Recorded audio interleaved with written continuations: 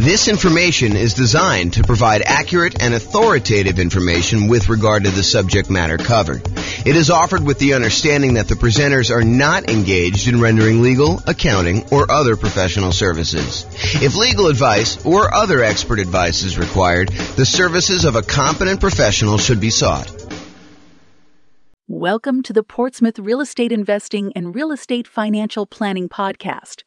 Learn all about investing in real estate in Portsmouth, Virginia, with a combination of real estate financial planning and modeling with numbers specific to Portsmouth, plus syndicated, more generalized recordings of live and pre-recorded real estate investing classes.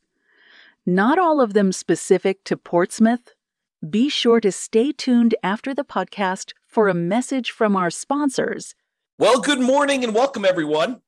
I am your host, James Orr, and this is another class in our series on the dangers, the warnings, the downsides, the risks of investing in real estate.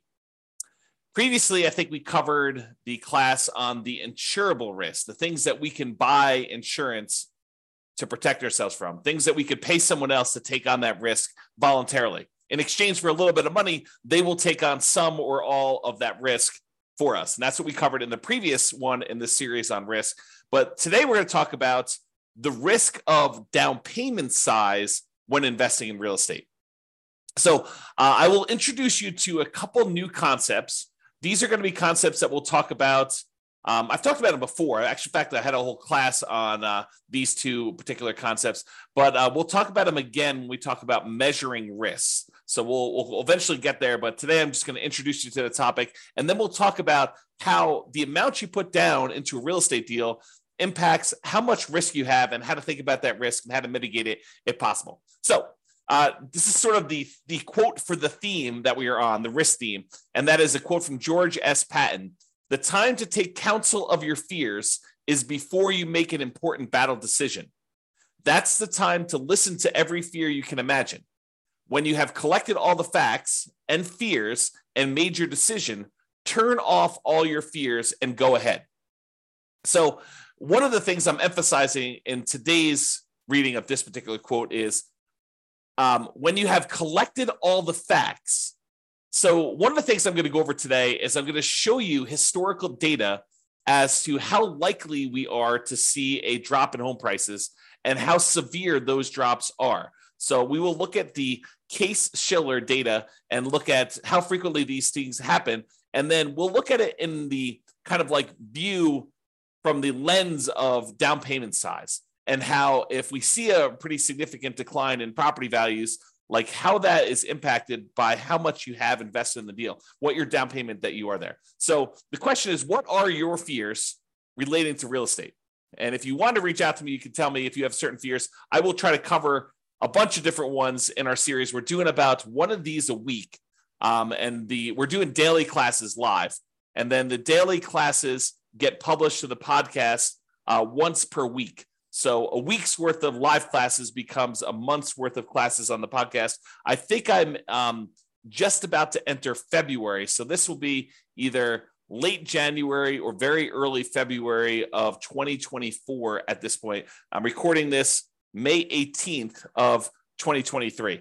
And basically, if you are attending live or on the Substack or part of the coaching program or something like that, you'll get access to this stuff early, but the podcast stuff is slightly delayed.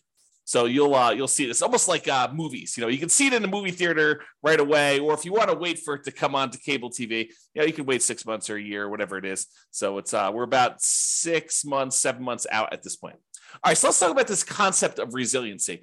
I invented these ideas as a way to measure risk when we were doing a bunch of analysis on the real estate financial planner software that I wrote. So one of the things I was always curious about is when you're looking at someone's portfolio of properties, and you could look at this on an individual property too, but I like to look at it on a portfolio.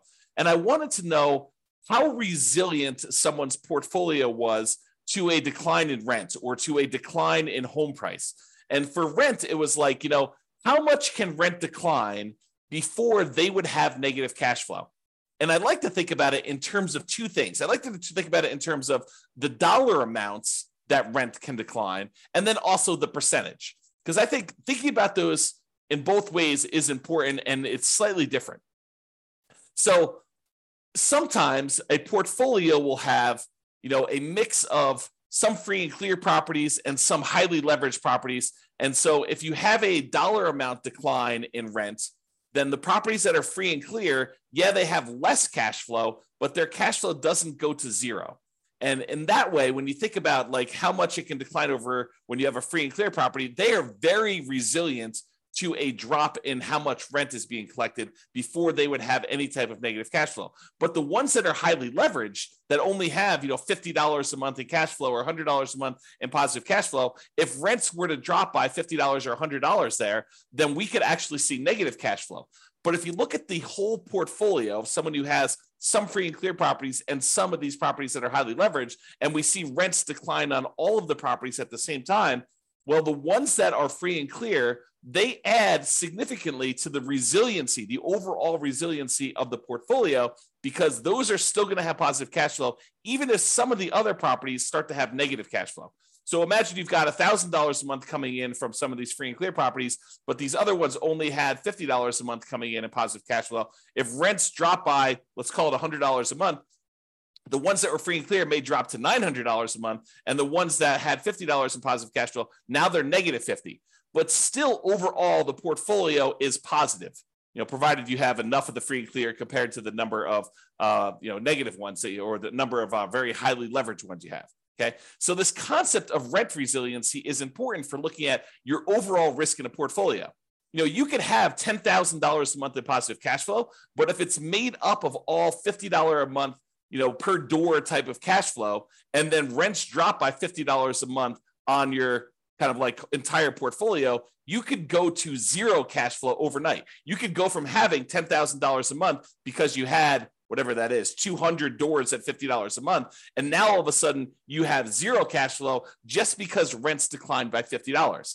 That is not a very resilient type of portfolio. Okay. So you want to think about how you structure these things when you're thinking about your overall portfolio and how resilient you are. Now, why do I bring this up and why am I having this discussion about rent when I just told you the topic of this class is about down payment? Well, because down payment size is related to how resilient you are. The more you put down, in general, the more resilient you are to drops in rent and also to drops in price. Because the price resiliency works in a similar way. It talks about how much prices on properties can drop before you'd have negative equity, before you'd be underwater, before you'd be upside down on your mortgage, where you owe more than the property is worth. Imagine for a minute that you bought a property all cash. Well, in order for you to have negative equity, the property value would need to go to zero because you don't have a loan on the property. Okay. But if you had a property where you bought it with nothing down, you got a VA loan, and then the next year property values went down 5%, which isn't unreasonable. It's not an unusual thing to have property values go down by 5%, which we will talk about in detail here in a moment. But if property values decline by 5%, now you're upside down. Now you have negative equity in that property, but you also had nothing in the deal. And this is sort of the concept we're going to talk about here, is that when you put nothing down, you're not losing any of your own money directly, at least not in the immediate time. If you hold out through the time period, then you might not lose any money at all if you wait for the market to recover. Okay. So this concept of how much you put down impacts how resilient you are, both in terms of rent and price. And rent is a little bit of a less direct one, but it is still related. It's still correlated. The more you put down, the more you have invested in the deal, the more resilient you are in general. To both rent resiliency, how far rents can drop before you have negative cash flow, and also the price resiliency. Okay, so that's why we're sort of talking about these, and that's why we're going to discuss Case-Shiller. So Case-Shiller, this is a chart from John Wake's website, realestatedecoded.com. If you ever want any charts on the Case-Shiller stuff. John does an amazing job of putting out some updated charts. Whenever they update the Case-Shiller indexes, he updates all of his charts on there, and they're really, really good. You can drill down into most major metropolitan city, kind of like MSA areas, I think is how they break it out. But you can go look at all the different ones. And basically, I just pulled one of, I don't know, 24 charts that he's got up here. And some of them are really, really, really good. Like I should do entire classes on some of the charts that he has. They're just that good. But this one basically shows you home price appreciation. And what home price appreciation will measure is what is the change in value over the previous 12 months of homes in the various markets. And I basically highlighted the entire USA. So we're using the entire United States, although you could go look at individual cities and see what I'm talking about here. And I'll make a comment on that in a second. But what it basically does, it shows you like, what is the change in value in home prices? When it's positive, we're thinking it's a positive appreciation or the property value went up. Okay, so all these numbers above this zero line are showing you where the market actually gained year over year, where the property values increased from the previous year on that. And the ones where it's below zero are the times when the property values actually went down in that marketplace. So they went from a year previously, they were higher than they were in that year. Now, just eyeballing this, I want you to understand that, there are lots of times when home prices went up, this is probably 8%, 9%, 7%, somewhere in there. And then there are times in 1991 where this is, slightly negative here, where property values had gone down and then they kind of went up for a while, and they stayed up for, I don't know, whatever that is, a decade or two.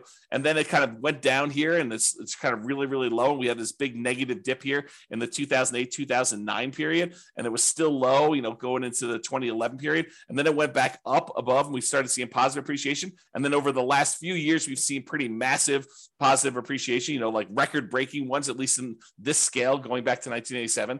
And then we're kind of down low again, where we're seeing very little appreciation, or in some markets, we're seeing the negatives. So all of these really faint lines in the background, those are individual cities. And you can see even sometimes when the U.S. market is, doing okay appreciation-wise, 3% or so, sometimes we have some markets that are actually seeing negative appreciation or property values declining. And some markets suffered a lot worse than the overall U.S. market did. Like during this example decline during 2008, 2009, we saw values drop to 35% or so doing this. Okay, so markets do matter. And some markets here were up a lot, like over 50%.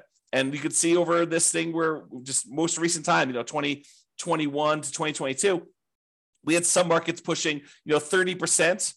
Kind of like appreciation rates there. The U.S. one, it looks like it's around 20% or so, but there were some markets that didn't go up quite as much. Not any that were negative during this time, but you could see that there's a wide range of these values. So what I want you to take away from this chart is, number one, it's a limited data set. This only goes back to 1987.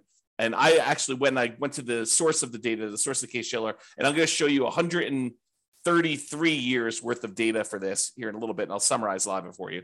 But I want you to realize that home prices can go up and they can go down. And this is showing you the year-over-year appreciation rate. This can vary by city. And just like it can vary by city, it can vary by individual property. It is possible for your entire market to be going down, but the one property you bought because you bought in a very desirable, very high demand part of town could actually go up in value, even though your entire city is down, even though the entire United States is down. It's exceptional, but it can happen.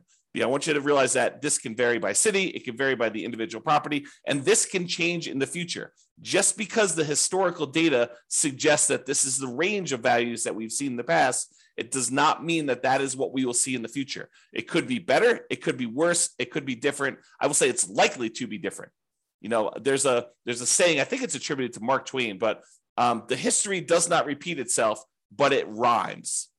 And so I think that's the idea here, is that we look back at history to say, hey, what has been reasonable, right? I don't want to be using, negative 10% to positive 10% for appreciation rates when, the numbers are really negative 1,000% to positive 1,500%. You don't want to use something that is off by that magnitude. Even though it could happen, I think it's reasonable to say, look, I looked at 133 years of history based on this, and this is what it told me. So let's go ahead and start with those assumptions. Sure, we could have some extreme outliers where it's better or worse than what that is, but let's use that as kind of a baseline. Okay, So now what we're going to do is we're going to look back over 133 years worth of data to determine what's typical in the past. But before I do that, I just wanted to show you this really cool chart that they've got on the Yale.edu website for the Case-Shiller stuff. And this chart just shows you the historical interest rates, what interest rates have been since 1890, going all the way up to 2023, I think is where we are right now.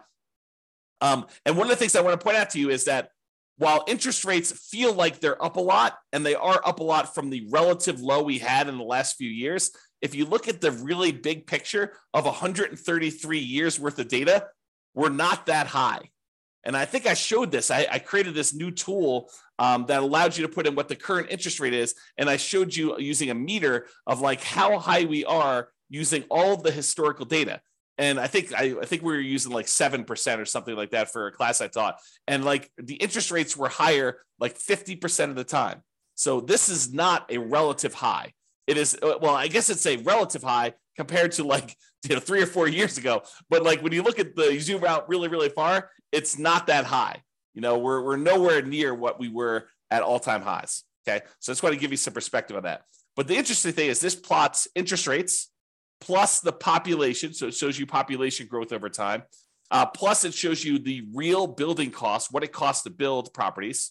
Kind of shows you that over time. And then it shows you real home prices as an index. And you can see how that has changed over the last 133 years. So I don't know if you're interested in this particular chart, you can go to the Yale website or pause the screen if you're watching the video and check out this particular chart. I find it pretty fascinating just to see a long-term historical perspective of all of these different things shown on the same chart at the same time. Okay. So what I did was this.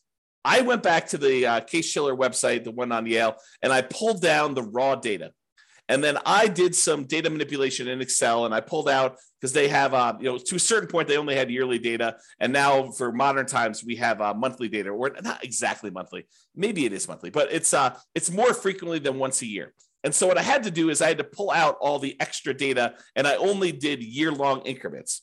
And what I'm showing you here is going all the way back to 1890, all the way through to today, 2023, and I show you what the change in value in home prices for the entire U.S. was year over year. And so each one of these lines is a year.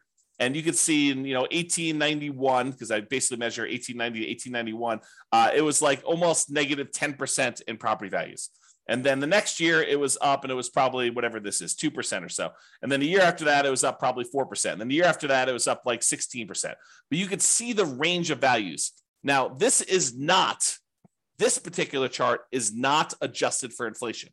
So I forget which one is nominal, which is real, but this is the one that is not adjusted for inflation. So these are the non-inflation adjusted changes in value over time for the property. So you can see there's a whole bunch of lines that are positive where properties went up in value, where they appreciated, and there's a whole bunch of ones where they're negative, although there's a wide period here where there's not very many negative, and it's not very significant negatives if they are. Pre-1940, there's a bunch of negatives.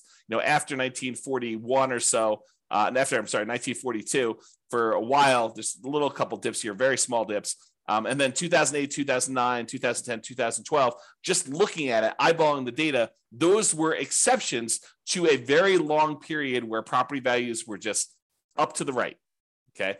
So you could kind of see that in this chart if you're doing that. And then we have this kind of like more recent time where we see a pretty significant appreciation.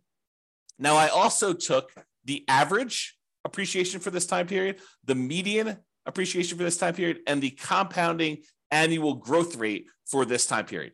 So the average of all of the appreciation rates, the year-over-year appreciation rates based on Case-Shiller data for the entire United States is 3.61% per year. So you'll notice when I do a lot of my analysis, all the modeling we do for the real estate financial planner software, I use 3% for my long-term appreciation rate on properties. Okay. The average was 3.61. The median was 3.33. So I think 3% is probably a little bit conservative. And then the compounding annual growth rate was 3.37. Okay. So another way to think about that is property values are growing at a compounding annual rate of 3.37% using the data for the last 133 years, going all the way back to 1890. And this is not inflation adjusted. Okay. Now you're like, but James, what about inflation? Certain times, if inflation was really, really high, then this really wasn't a 10% increase. It may have been only 2% greater than inflation. Well, I'm so glad you asked, because I also did the inflation adjusted version of this as well. And it shows you how much property values changed, also taking into account what inflation was in that year. So if property values went up 4%, but inflation that year was 3%, then this chart would show you 1%, or the difference, the amount over inflation that it was. Okay. And so you could see how the inflation adjusted numbers get modified. The average when we pull out inflation was 0.79%. So property values went up on average 0.79% per year over what inflation was, is another way of saying that. Okay. And then the median was 0.07%. So property values on median, the middlemost value of all 133 years worth of data, was 0.07% above what inflation was. So when I tell you in another class or other classes where I talk about, property values going up, and I tell you, look, the data that I've looked at suggests that property values tend to keep pace with inflation, this is what I'm talking about. I'm looking at 133 years of historical data in the United States. Sure, your city can be slightly different. Sure, your individual property can be slightly different. But I'm telling you, for looking at the entire United States, 133 years of history, I'm telling you that on average, property values only went up 0.79%, less than 1% above what actual inflation was. And on median, it only went up 0.07% above what the inflation rate was. And some people argue this. You'll read like a newspaper article or a magazine article, and they'll talk about how, real estate barely keeps up with inflation, so it's really not a good investment. Oh, I beg to differ, because if you're buying a property and you're putting, 20% down or 25% down or even 50% down on the property, and that investment is just keeping pace with inflation, well, you're leveraged. You only put, let's use an actual example. You have a $100,000 property, you put in $20,000. If inflation was 3% and the property actually went up 4% in value, then the property value went up $4,000 on $100,000. Okay. But it really, for inflation reasons, it only went up $1,000. Okay, that's fine, because now you invested $20,000 and you got a $4,000 return not adjusted for inflation, or a $1,000 return adjusted for inflation. You made $1,000 on $20,000. That's 5%. That's after inflation. So the point is, you're leveraged. You're getting a 5-to-1 return because you are 5-to-1 leverage. You put down 20% or 1/5 of the property value. If you put down half, you'd be 2-to-1 leverage. If you put down a third, you'd be 3-to-1 leverage. If you put down 5%, you'd be 20-to-1 leverage. If you go and you do the nomad strategy, you get 20-to-1 leverage. So you're getting 20 times what the leverage factor is. Okay. So when we talk about this, if property values are keeping pace with inflation, that's awesome if we are leveraged, because it means we're getting a leverage return above inflation. Okay. So the compounding annual growth rate for the inflation adjusted one is 0.56% per year. Okay. Now, I just wanted to show you these so that you can understand how inflation adjusted works and how the inflation one works. So you can kind of see these. If you want to kind of pause the chart, you can look at those and get a feel for all the stuff. Okay. Now what I did is I said to you, okay, we can look at this chart and we could say, okay, how many of these were, below, what did I do here? Below 15%, right here, below 15% decline. And we could add up and try to figure out how many of these were below 15%. And we could see that there were 8 that were in this range of negative 14.6 to negative 9.6 appreciation rate. So there were 8 values where they were below these numbers. Okay. And there were 17 values between negative 9.6 and negative 4.6. So 17 times out of 133, we saw this range of appreciation rates. And there were 46 years out of 133 is a better way of saying that, where it was between negative 4.6 and 0.40. So almost zero. Okay. And then 34 years out of 103, where property values went up basically somewhere between 0 and 5% and change. And then 20 years where property values went up between 5.4% and 10.4%. And then there were 5 years where it went up between 10% and 15%. I'm rounding. And then one where it went up between 15 and 20, one where it went up between 20 and 25, 0 where it went up 25 to 30, and one where it went up between 30 and 35%. Okay. I rounded to make it a little easier to say it. But if you want to look at the chart, you can see the actual data, okay? And it shows you that these are the more common numbers because they occur more frequently. And this is the range of what we might expect to see. There's times when property values go down.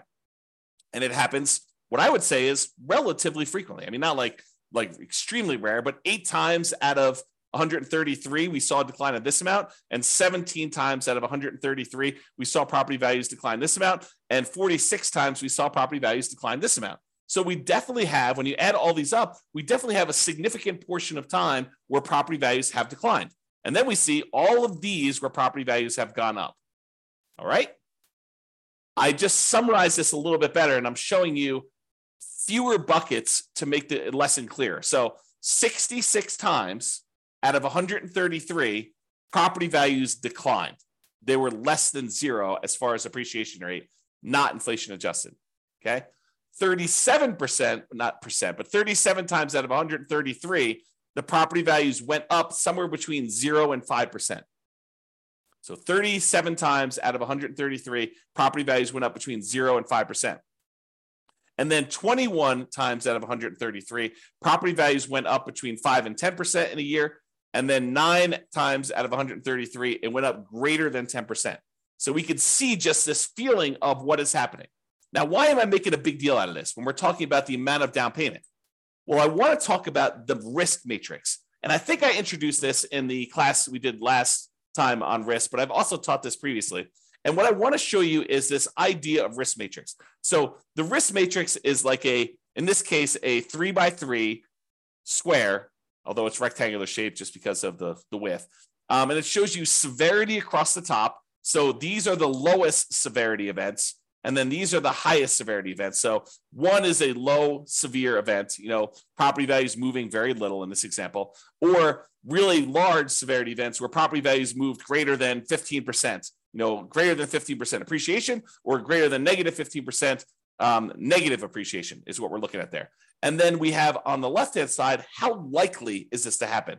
Lowest likelihood is a 1, very low probability of this happening, maybe 1 year out of 133. And then you have a high likelihood, where 1/3 of all the years this happens. And you can see that the risk for us is where we have something that is very severe, a very large negative event that can happen to us, a very large, ugly thing, bad thing that can happen to us. And also it is very common to happen. This is the highest risk right down here. Okay. The low risk things are things that are not very severe. Okay. So property values went down 1% last year. Oh, ho hum. Big deal, right? And they're not very likely to happen. This happens once every, 100 years. Like that's not a real number, but I'm sort of making it up as an example. So you can see low severity and low likelihood as an example. All right. So this is the generic version of risk matrix and how it works. Now what I'm going to do is I'm going to plug in the actual data we saw from Case-Shiller data into a modified version of this risk matrix, which I'm calling the risk matrix for appreciation. And this shows you how frequently things happen and how big of a deal they are, what the severity is, okay? And I added an additional kind of like a section for severity just because I had enough data to break it out reasonably. And so instead of it being a 3x3 thing, now it's a three scale for likelihood and a 5 scale for severity. So severity 0 means that the property value went up, okay? Because that is not a bad thing that could happen to us. I basically said, okay, this is not a severe negative event. So I'm saying, look, these are increases in property values. So a severity of 0 for us in this particular discussion is property values actually went up and it wasn't a bad thing for us, okay? And so the likelihood, the lowest likelihood for us to actually see property values go up here, the lowest likelihood is we're likely to see a greater than 10% increase in property values. That happens 7.7% of the time. So 7.7% of the years had a property where property values went up year over year greater than 10%. Okay, so not very likely, only 7.7%, but the increase was positive. Okay, now the next likelihood is 15% of the time, property values went up between 5% and 10%. So we saw an increase of property values between 5% and 10%, 15% of the time. And then the most likely, again, with no severity, property values went up 0 to 5%, like a small increase in that sort of inflation range, 0 to 5%, 25.6% of the time. So about a quarter of the time, property values are increasing between 0 and 5%. Okay. About 15% of the time, they're increasing between 5 and 10%, and 7.7% of the time, they're increasing more than 10%. So if you're thinking to yourself, look, I'm modeling my properties, I'm doing my deal analysis, and I want to use 10% for my property appreciation. You're basically saying, hey, based on 7.7% of the historical data, property values went up greater than 10%. But you think it's a good idea to use that number for your modeling, especially modeling out over a very long number of years. Probably not a good idea. If you want to go and you want to use a reasonable number, I'm using this sort of like 0 to 5% number where 1/4 of the time, so I usually use 3%, 1/4 of the time, the property values are likely to do that. Now, are there times when they decline? Yes. I'm so glad you asked. So as far as severity goes, there's a small decline, which we'll call 0 to 5% decline in value. There's a medium decline, which we'll call 5 to 10% decline in value. And then a large decline, which is 10 to 15%, and then catastrophic, greater than 15% decline.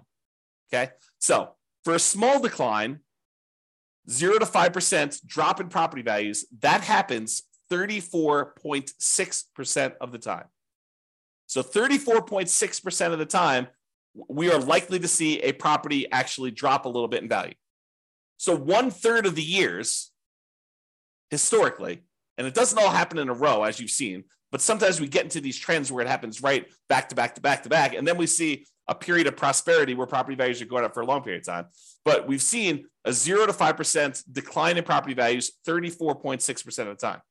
Okay. Now, if we add all these up, 25.6, 15, that's like 40. This is 40 plus 7. We'll call 40 plus 8. So 48% of the time, property values are going up. 34.6% of the time, property values are dropping between 0 and 5. Okay. Now, the medium decline, and by the way, this is a likelihood, it's relatively likely. It's a high likelihood event, which is why it's this bright orange, right? Bright yellow, right? Now, this next one is a situation where we have a medium likelihood.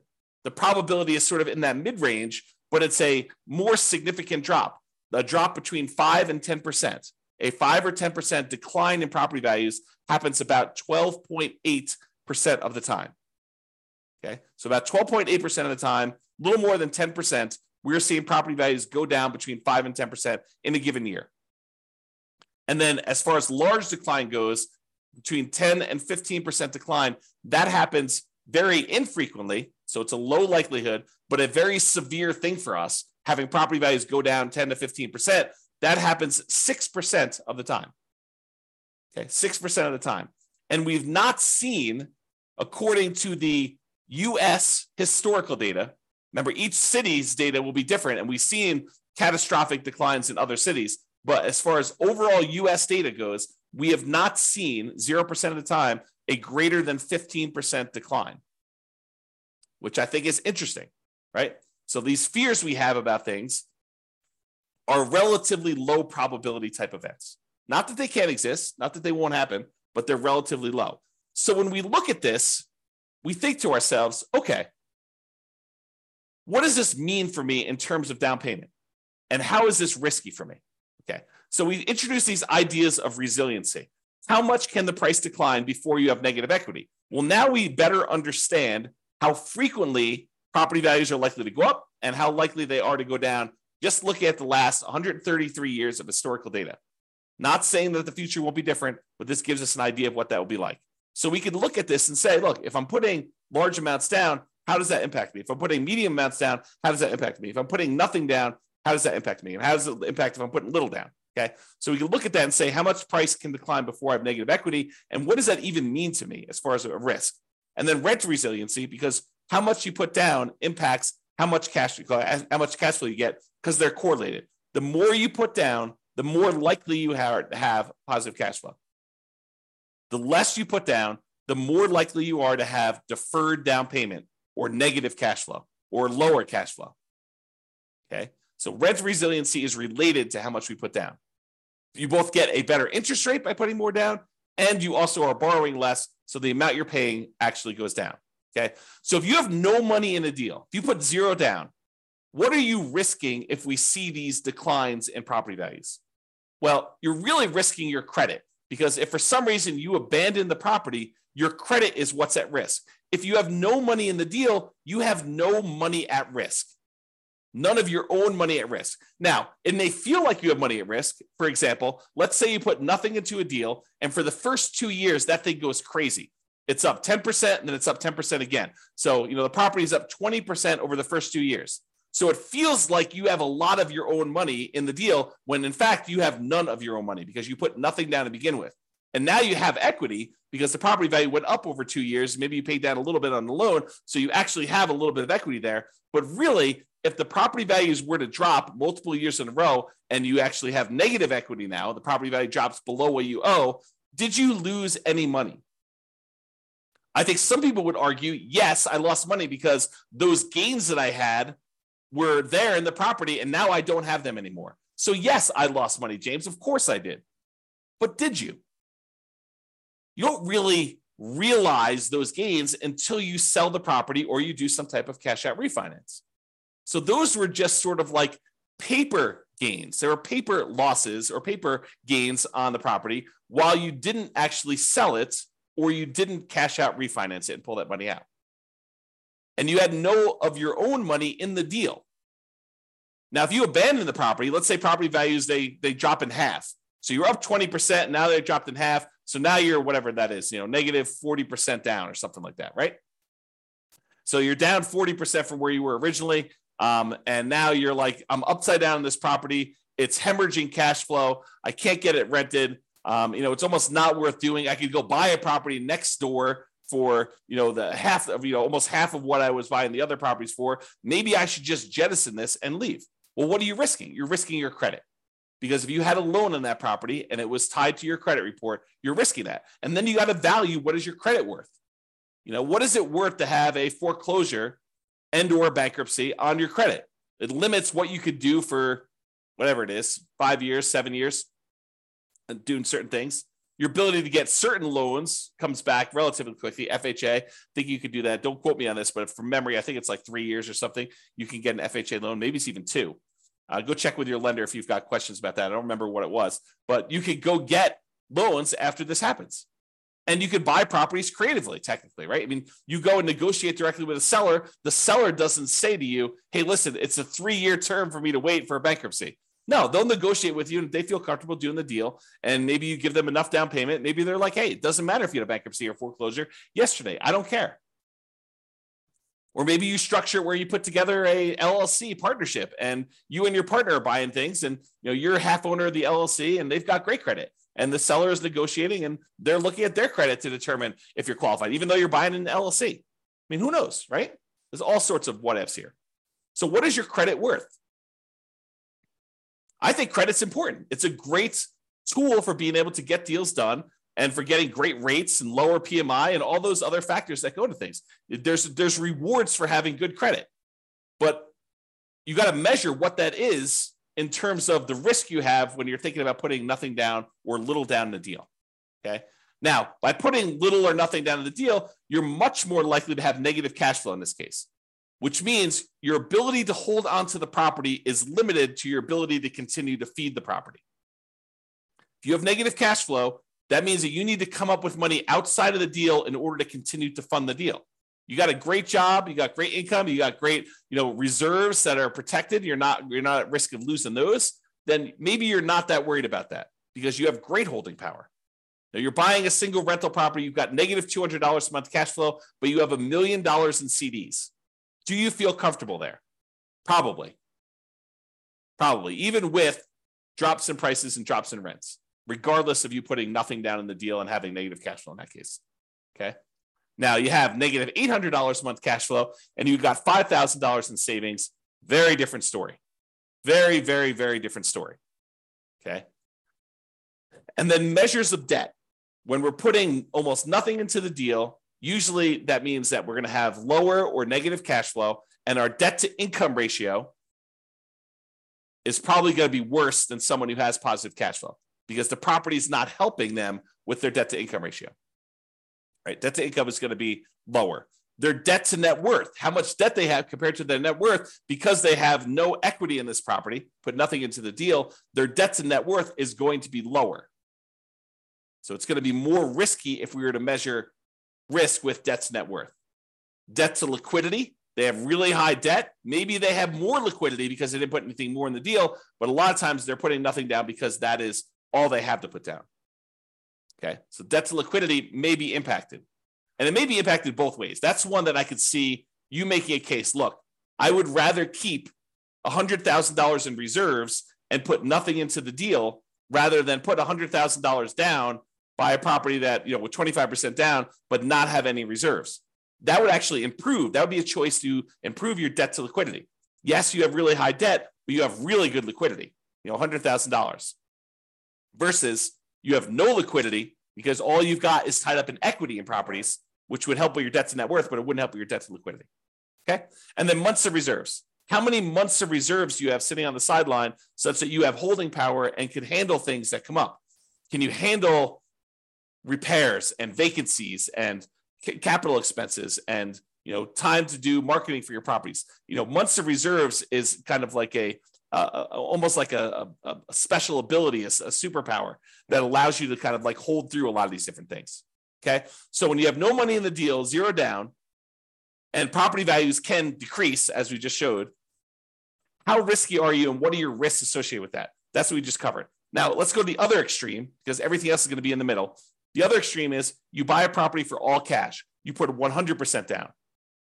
Well, if property values decline and you put 100% down, you are much less likely to have any credit issues because you don't have a loan, right? No loan means you don't have any credit issues. There's nothing for you to be foreclosed on except for taxes on a property if you choose not to pay property taxes or HOA, right? But you're probably not going to have any credit issues based on that, provided you're paying all your bills. There is no immediate loss of money. You buy a property and the property value goes down and you bought it for all cash. Did you lose money? On paper. But you did not necessarily lose any of your money because if you wait 5, 10, 15 years and we look at this historical stuff, it shows that it's likely to come back. When we looked at the compounding annual growth rate numbers for this, even with the one adjusted for inflation, it's still positive. So property values are historically, over the last 133 years, they're likely to come back. It may take time. And if you think about it in the short term, you lose interim equity in the property.